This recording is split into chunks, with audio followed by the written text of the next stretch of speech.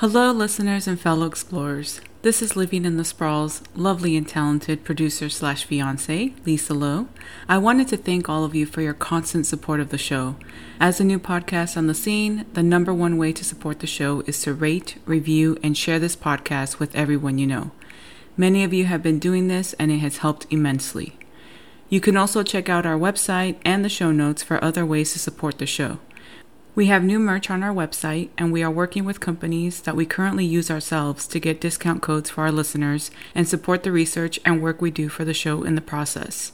These companies include Every Table Meal Delivery Service, which offers delicious, cost-effective meals delivered straight to your door. Just CBD Store, which offers great tasting CBD-only gummies in a variety of flavors, and Miss to Mrs. boxes for brides-to-be. My sister Jennifer surprised me with this box when I got engaged, and it was the most perfect, thoughtful gift. You can also support us on Patreon and Podfan.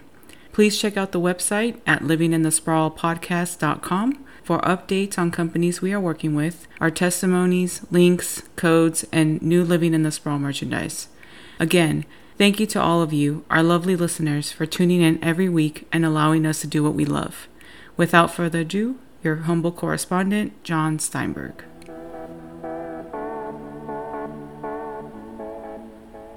Hello, and welcome to another installment of Living in the Sprawl, Southern California's most adventurous podcast. I am your humble correspondent and host. My name is John Steinberg. Sitting alongside me, as always, is my lovely and talented producer/fiance, at least for a few more months before we can turn part of that slash into wife, which is very exciting. Her name is Lisa Lowe. And with the coming of the winter, the fall, colder weather, we wanted to explore one of the more unsung components in our great sprawling area of expertise, and that is our bountiful crop of museums. See, when people from outside the state consider California, more specifically Southern California, they imagine families or couples frolicking in the sand before hopping into the Pacific Ocean for a quick dip.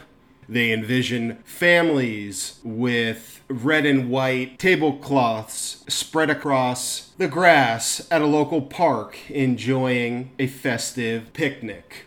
They see the average temperature of the weather and imagine that all of Southern California's best attributes can be found outdoors. Alas, we are here to prove that is a falsehood. We've assembled a compelling collection of 10 outstanding museums that hopefully will prove to you, our dear listeners, that Southern California, far from being the cultural wasteland that some East Coast elites might have you believe, rather that as residents of Southern California, we have an ample supply of culturally relevant museums. And for purposes of this episode, we're going to expand the typical definition of a museum. Because this is Southern California, the cradle of American creativity, we can do better than merely focusing upon things like art galleries. So you aren't going to find the blah, blah, blah, blah, blah Museum of Art here. It's not particularly unique. You can find those in pretty much any American city across the country. No, dear listener. What we have is a collection of unique odes to that most important of California attributes, innovation. So, where to start? Now, in truth, I didn't want this to be exclusively a city-based collection. For obvious reasons, many of America's best museums are often found in larger population centers. So, no matter how hard you try you will inevitably find yourself coming back to a few museums that are within city boundaries. But I feel confident that inside this list, there are some genuinely inspiring diamonds in the rough. So, let us begin. At number 10, let's head to the Inland Empire. And I do have to say, before we get started in earnest here, it was a little bit difficult finding a great museum to represent this important part of our terrain, but I think we landed on something exceptional. So, at number 10, the Planes of Fame Aviation Museum in the city of Chino. Your humble correspondent and host, along with his lovely and talented producer/fiancé, had an opportunity to visit this wonderfully charming museum about a month ago. It's one of maybe half a dozen aviation-related museums that can be found in different places across the Southland. There's the Western Museum of Flight in Torrance. There's a number of such examples.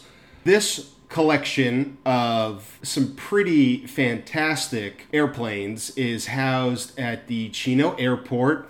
The museum was established in 1970, originally in the nearby city of Ontario, and I would say the real jewel of this particular collection is, I'm not going to use the technical term, I'll just kind of call it what any person outside of an aviation expert would call it.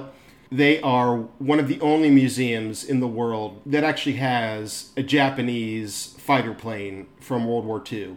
So, the planes that we associate with kamikaze pilots and all of that, one of those was spared so that we could take a look at it with our own eyes and appreciate the role that this old ode to aviation played in the dramatic escalation and subsequent culmination of the Second World War. There's a really fun American fighter plane that customers have the opportunity to actually sit inside of with a replica sort of machine gun situation where children or whomever can reenact what it might have been like for Air Force enlistees during World War II.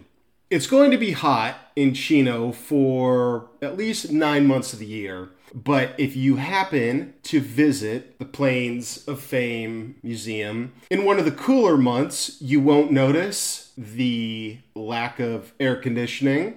And who can really quibble with any of that when you have the distinct honor of feasting your eyes upon some of the greatest examples of American innovation that we have on display within our midst? From fighter planes straight out of Top Gun to stealth bombers and everything in between. This is a really impressive museum in one of the more unexpected parts of Southern California. So at number 10, if you do find yourself within the realm of the Inland Empire, fear not, dear listener. The Planes of Fame Museum has all of your cultural wants and desires covered in great detail. And that's why we began our journey in Chino. At number 9, the Richard Milhous Nixon Presidential Library in that greatest of Orange County cities, Yorba Linda.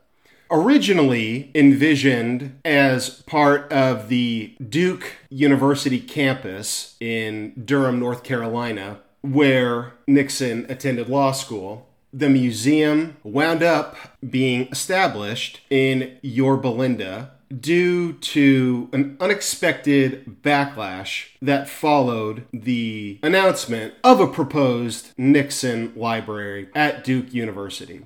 So, scratch that, new plans, let's go to where it all began. And thus, the seeds of the Richard Nixon Presidential Library were born. For the library stands on land adjacent to where the American president was actually born. Moreover, the house where he was born is accessible to the public because it's right there within the grounds of the Nixon Library. Now, this is obviously not a political show. My political feelings and those of my lovely and talented producer slash fiance are not important to anything that we do here on this particular podcast. So let's just keep the focus with the actual library. It is a beautiful tribute to Richard Nixon with a full-blown replica of not only the Oval Office, but also the White House dining hall, where world diplomats were often treated to first-class celebrations. The Nixon Library is actually available for your own celebration, so if you're a listener with a hankering to celebrate some of life's signature moments in the backdrop of Richard Milhous Nixon, you can absolutely rent the facility for any such occasion. Now, dear listeners, your humble correspondent and host has a real predilection for presidential libraries. I've actually been to 10 of them across the country. There's always something special and singular about visiting these such museums. In addition to containing a cavalcade of exhibits, papers, and paraphernalia associated with one's presidency, these presidential shrines also speak to a larger period in history. They kind of encompass an era. So as you walk through the grounds of the Nixon Library, you are also walking back in time to kind of a survey of what it was like to be alive when Tricky Dick was in office. You can imagine the beginning of the Vietnam War, how it was handled, the draft, Nixon going to China, the bombing of Cambodia, and then, of course, the resignation and proclamation that I am not a crook. All of this is held very much in the air with each passing step as you meander the grounds of the Nixon Presidential Library. Both he and Pat are buried on site, and in this particular instance, I believe that Duke's loss is most certainly Southern California's gain, and in Orange County, a region not widely recognized for its strong collection of museums, this one stands out in full panoramic splendor. Your humble correspondent and host actually purchased a Richard Nixon bobblehead while visiting the library, and it now sits on a shelf inside of the living room where this show is being recorded currently. So if you, dear listener, are interested in procuring a Richard Nixon bobblehead for yourself, this is the place to do it. So check out the Richard Milhous Nixon Presidential Library in Yorba Linda. At number 8, the Petersen Automotive Museum, which takes us to Museum Row in the Miracle Mile section of Los Angeles. This being located at the intersection of Fairfax and Wilshire. It's the building with the kind of crazy, unorthodox design on the front of it that is simply impossible to miss if you find yourself motoring along Wilshire Boulevard. Angelenos can thank Pete Petersen for this tremendous addition to the cultural life of the City of Angels.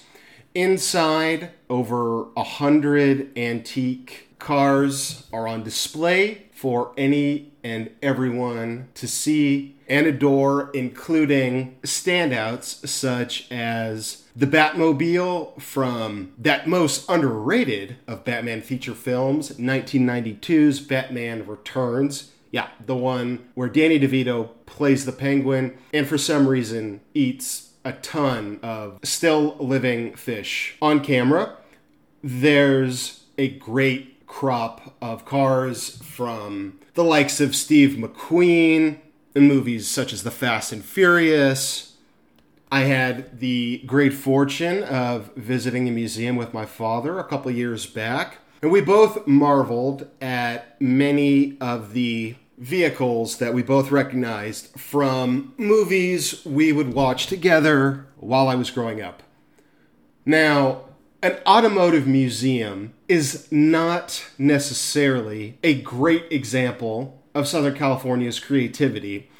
You can find automobile museums as far as the eye can seemingly see with respect to the United States. It does feel as if every state has at least 4 different automotive museums that basically exist because people want to show off their old cars. They say, hey, we got this old Chevy, check it out. And so they create a place for those automobiles to be seen. But this being the home of the entertainment industry, the Petersen Automotive Museum is chocked full of incredible vehicles that you will undoubtedly recognize from some of your favorite movies. And I found it interesting with a few folks that I researched for this list, like Pete Petersen, whose birth name was Robert, but everyone called him Pete. In addition to being an avid automobile collector and enthusiast, he made his fortune as a magazine tycoon. Which, how about that for the 2020s? A magazine tycoon. That is not something that exists anymore. But he was the founder of popular publications such as Hot Rod and, most notably, in my opinion, Tiger Beat. That magazine which existed so pre-pubescent girls could ogle pictures of their favorite teen idols, your Leif Garrett's and whatnot. That was all because of Pete Petersen, whose name is associated with the best automotive museum in Southern California. And that's why it's here at number 8. At number 7, let's get weird. Let's go to the Museum of Death on Hollywood Boulevard, because of course it's on Hollywood Boulevard. Originally, the museum was located in San Diego, but after its founders sought to amass a large collection of items taken from the scene of the Heaven's Gate mass suicide, their landlord said no dice, and they were evicted. And in 1999, the museum found a home on that most distinctive of American boulevards, the one named Hollywood. Housed inside the former home of Ocean Beach Recording, this museum offers a serious glimpse into the dark side of humanity. This museum is not for the faint of heart, I will tell you. I went a couple of years ago, and there was an exhibition on the Black Dahlia with some photos that are not safe for work or really any other circumstance that life might present. But if you are someone that likes to get weird, who is obsessed with true crime podcasts, and like my grandmother is maybe something of a rubbernecker, this is the perfect place for you. Inside, they have everything from actual drawings by John Wayne Gacy to crime scene photos from the Nicole Brown and Ronald Goldman murders, and, of course, the beds from the San Diego home where the members of Heaven's Gate did commit mass suicide. According to the museum's founders, the museum is meant to be a celebration of life. It's meant to remind us that we should always remember how happy we are to be alive. It's certainly one way to look at it. But I haven't found any museum in the world quite like this one, although there is a second branch of the Museum of Death that's located in New Orleans, which I haven't been to. But speaking on behalf of the one located on Hollywood Boulevard, I can tell you that this is an experience like no other. And if you're someone who enjoys a dalliance with the macabre, this is where you should go. So, number 7, the Museum of Death. And number 6, let's go to Fresno and tap into some truly unbelievable subterranean art. I am talking about the Underground Gardens. This isn't the technical title, and this is one such example where we are expanding upon the conventional definitions of a museum, but this tribute to human beings' capacity for creativity will take any visitor's breath away. This was built in Fresno from 1906 through 1946 by an Italian visionary, a Sicilian, who wanted to see if he could establish a way to live underground. Fortunate for Southern California residents and those visiting the area that you have the capacity to investigate a man's life's work. Below the surface, 65 rooms exist with a breathtaking combination of flora and fauna that you would absolutely never imagine could exist underneath the city of Fresno. And yet it does. Without question, if you ask anyone who's ever lived in Fresno what to visit, what to check out while they're in town, this is the first place they will tell you to go. It's a really special place that had a bit of a Carlsbad Cavern vibe to it, except that the mission statement was completely different. This wouldn't exist without genuine innovation, and though it's not a conventional brick and mortar museum, I believe that the Underground Gardens absolutely qualifies and is entirely worthy of a visit if you find yourself in the San Joaquin Valley. A real hidden gem, the Underground Gardens of Fresno. At number 5, the Broad, not the Broad, the Broad in downtown Los Angeles. This outstanding artistic cathedral was originally proposed to be built at the intersection of Santa Monica and Wilshire, which is squarely inside the 90210. And if that original plan had indeed come to fruition, I'm quite sure this museum would, not only would the museum be absent from the list, it wouldn't have even merited consideration. But its location, adjacent to the Frank Gehry designed Walt Disney Concert Hall, and presence in a downtown that, with the effort of many, many citizens, has undergone a dramatic revitalization in the last 15 years, puts it in our crosshairs.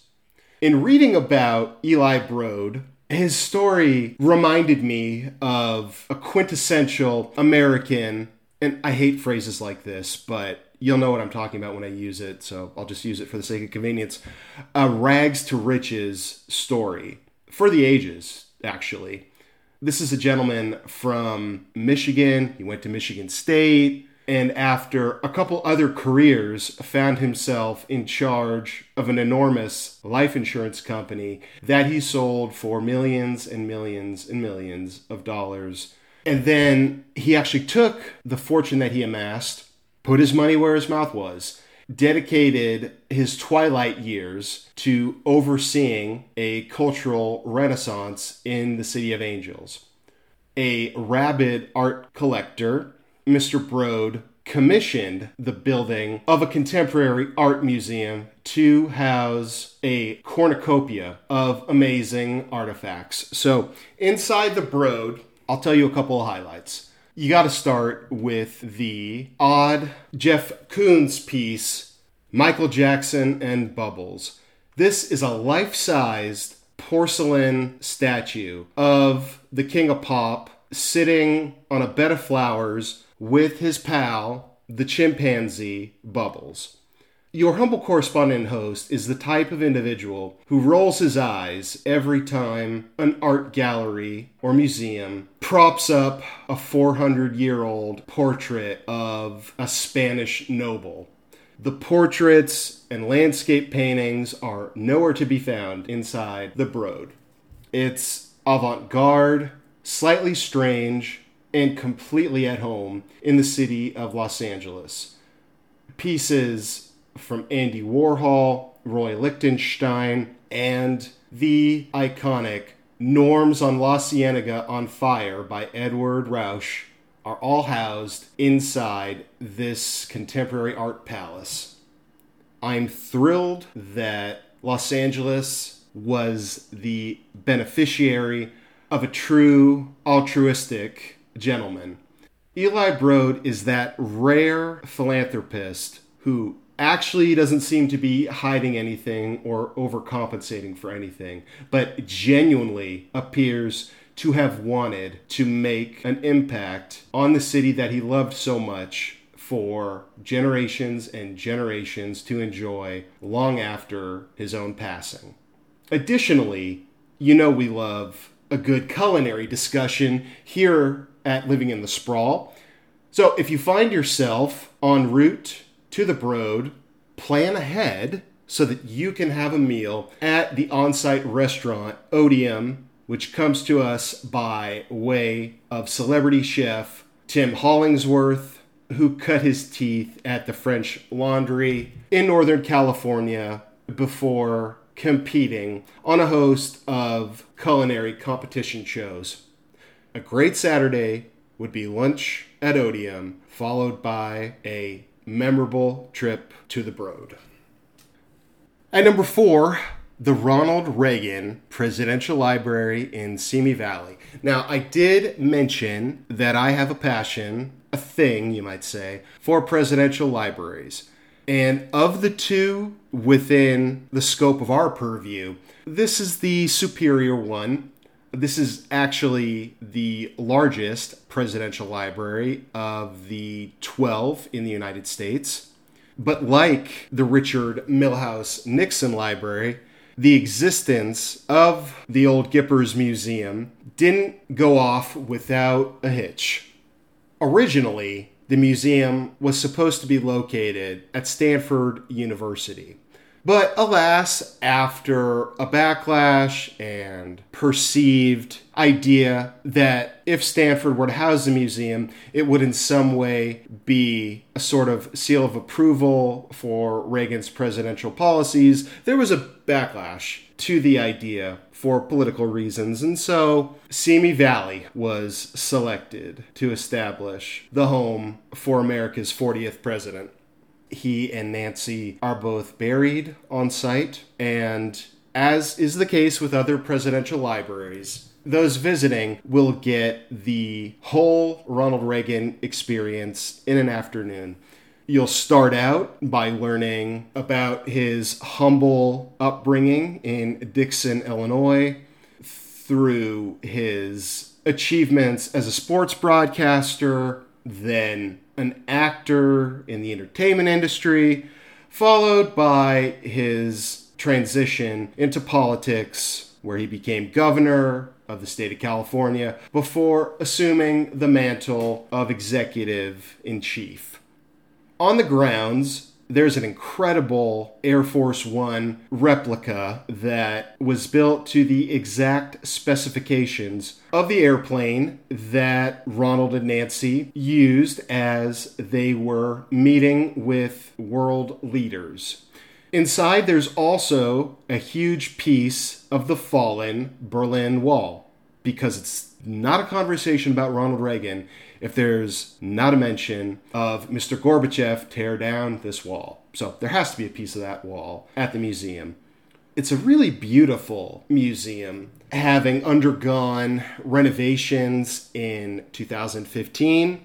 Millions of papers are located at the library for scholars to pursue at their leisure or at the behest of thesis advisors. As residents of Southern California, I do feel that we are incredibly lucky to count multiple presidential libraries as part of our beloved territory. And if you've only got an afternoon and you have to choose between one of the two, I spoke in glowing terms about the Richard Milhous Nixon Presidential Library, but this one is the better of the two. And that's why it's here at number 4, the Ronald Reagan Presidential Library in Simi Valley.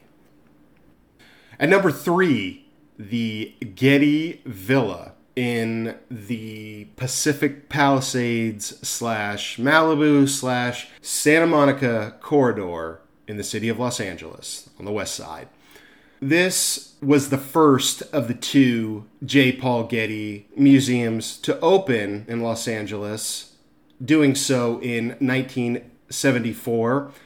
Oddly enough, the gentleman who inspired the whole thing, J. Paul Getty himself, never actually visited the museum, passing away in 1976.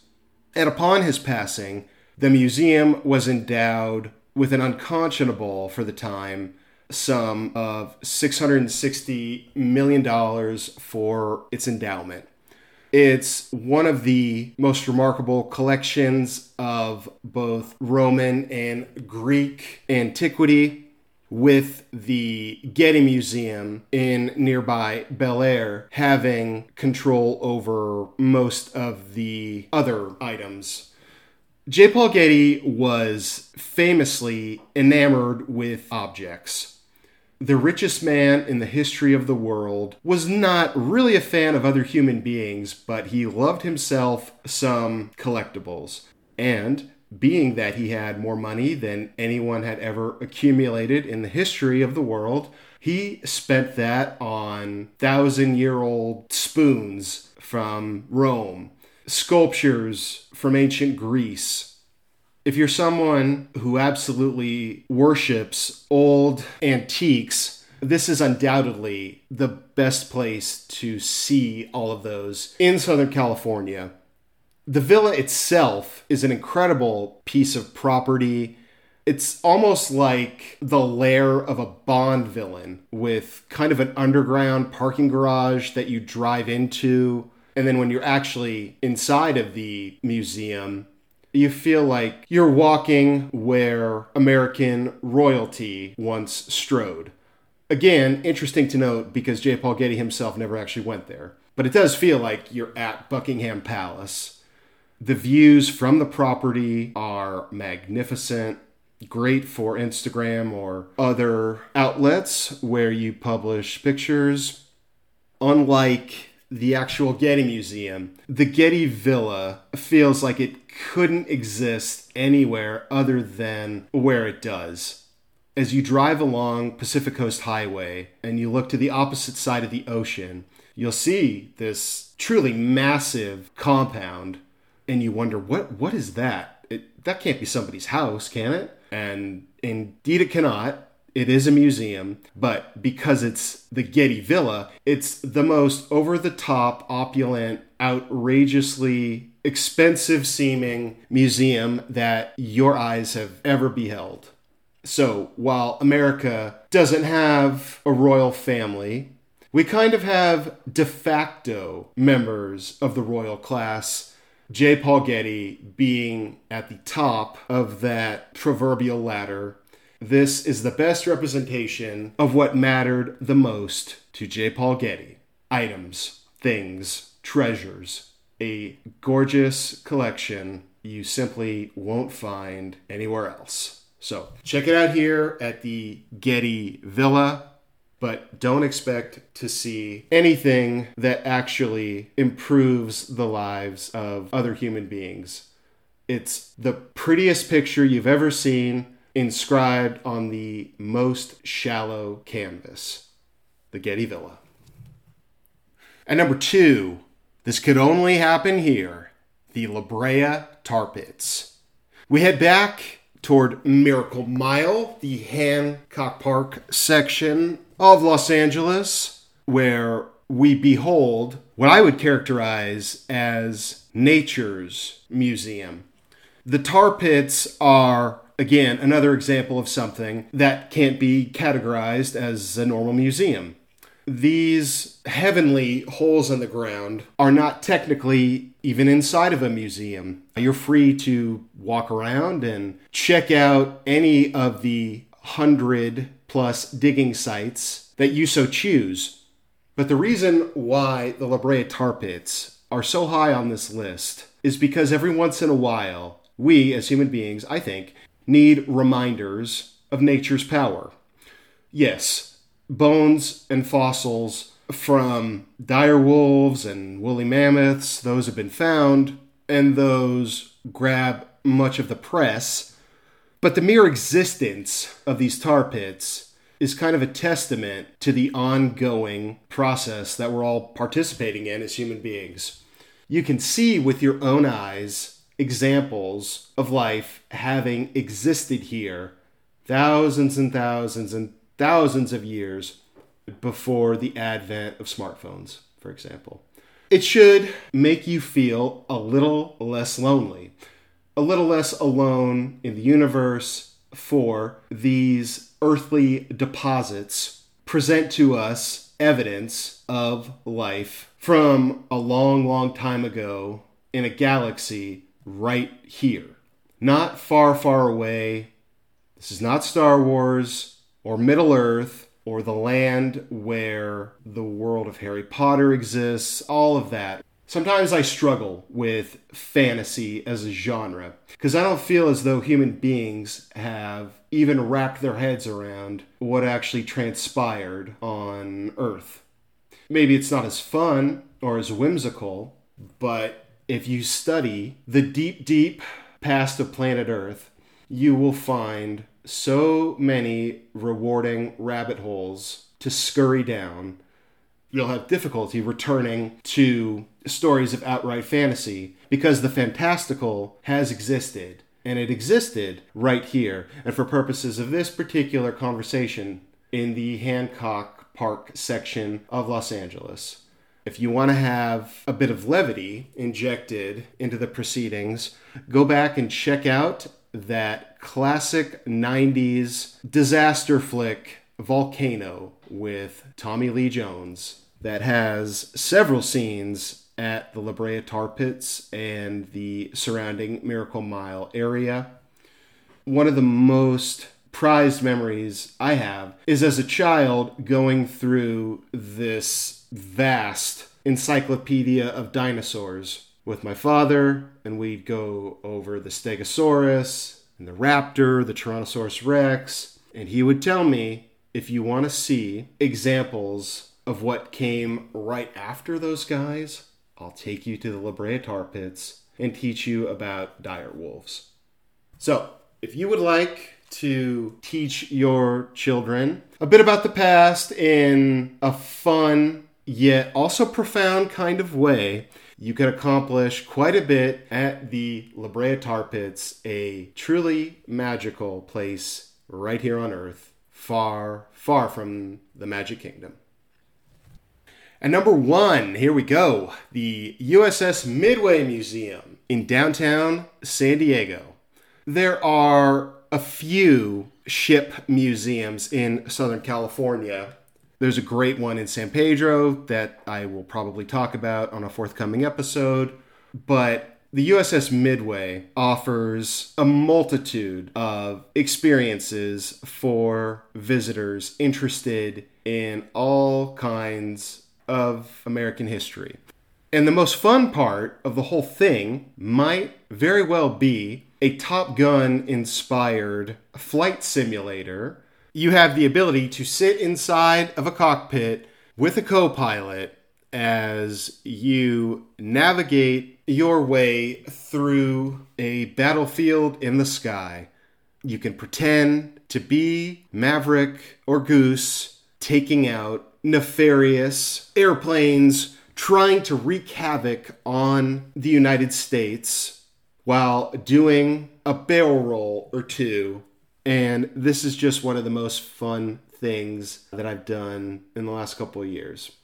In addition to the flight simulators, you can tour the whole ship from quarters where the obvious bigwigs probably held court and slept to the infinitesimal sized living quarters of the young enlistees. As you walk around the ship, you start to wonder, how could 2,000 people live aboard this thing for months at a time? And then you remember that's what these brave men and women signed up for, and that is why we pay great homage and tribute to the folks that served in the armed forces in this country at every single sporting event during every season of every sport in this country. Speaking of sports, in 2012, there was a game that I remember watching between San Diego State and Syracuse University that was played aboard the aircraft carrier. The USS Midway is bigger than a lot of smaller cities that I've passed through over the course of my life. It's almost incomprehensible how massive it truly is. And as you walk from level to level, quarter to quarter, it does feel like you're going to be walking forever with no end anywhere in sight. It's a testament not only to the United States military, but also to the country as a whole itself. The great promise of the United States of America and all of those who have fought valiantly to defend it, all of that is readily palpable as you amble throughout the cabins on board the USS Midway. A genuinely special place with that expected scenic San Diego coastline hovering in the background. The USS Midway is a miracle of human innovation, and I couldn't be happier to say that we have it inside of our very own beloved Sprawl. Well, that's going to do it for another episode here. Want to thank everyone for your continued support for the show. Please hop on iTunes. 5-star ratings do help. They aid a podcast as it ascends up a chart. They help you get seen by a bigger audience. So anything that you'd be willing to do for us on that score would be most appreciated. Social media, our Instagram handle is Living in the Sprawl Podcast. We love corresponding with any and all of our wonderful listeners. So please write us with suggestions for episodes, topics for episodes that you would like to see covered on the program, or any other words of wisdom, questions, comments that you might have. Please direct those to us at livinginthesprawlpodcast@gmail.com. Wanted to remind everyone again about our fantastic collection of new merchandise that we have available for purchase on our website. Those spectacular mugs, those are available. You can get yourself or someone that you love a nice mug with our great logo scrawled across the front of it. And now we have stickers. So if you're interested in, maybe it could be for the fridge or a backpack or cell phone or wherever it is that you would like to put a sticker to remind yourself that Living in the Sprawl is there for all of your Southern California concierge type needs, you can get those on our website. Oh, and we have, for our fantastic Patreon supporters, recently published our first episode. It's the 5 best Southern California burgers. You can only hear it if you are a Patreon supporter. It's basically a cup of coffee. So if you would like to hear that, and the next episode is going to be favorite places to get seafood in Southern California, you can only hear that exclusive content by becoming a Patreon supporter, and we love any and all of you for doing so. So, on behalf of my lovely and talented producer slash fiance, Lisa Lowe, my name is John Steinberg, your humble correspondent and host, thanking you again for hanging out with us here at Living in the Sprawl, Southern California's most adventurous podcast. Until next time.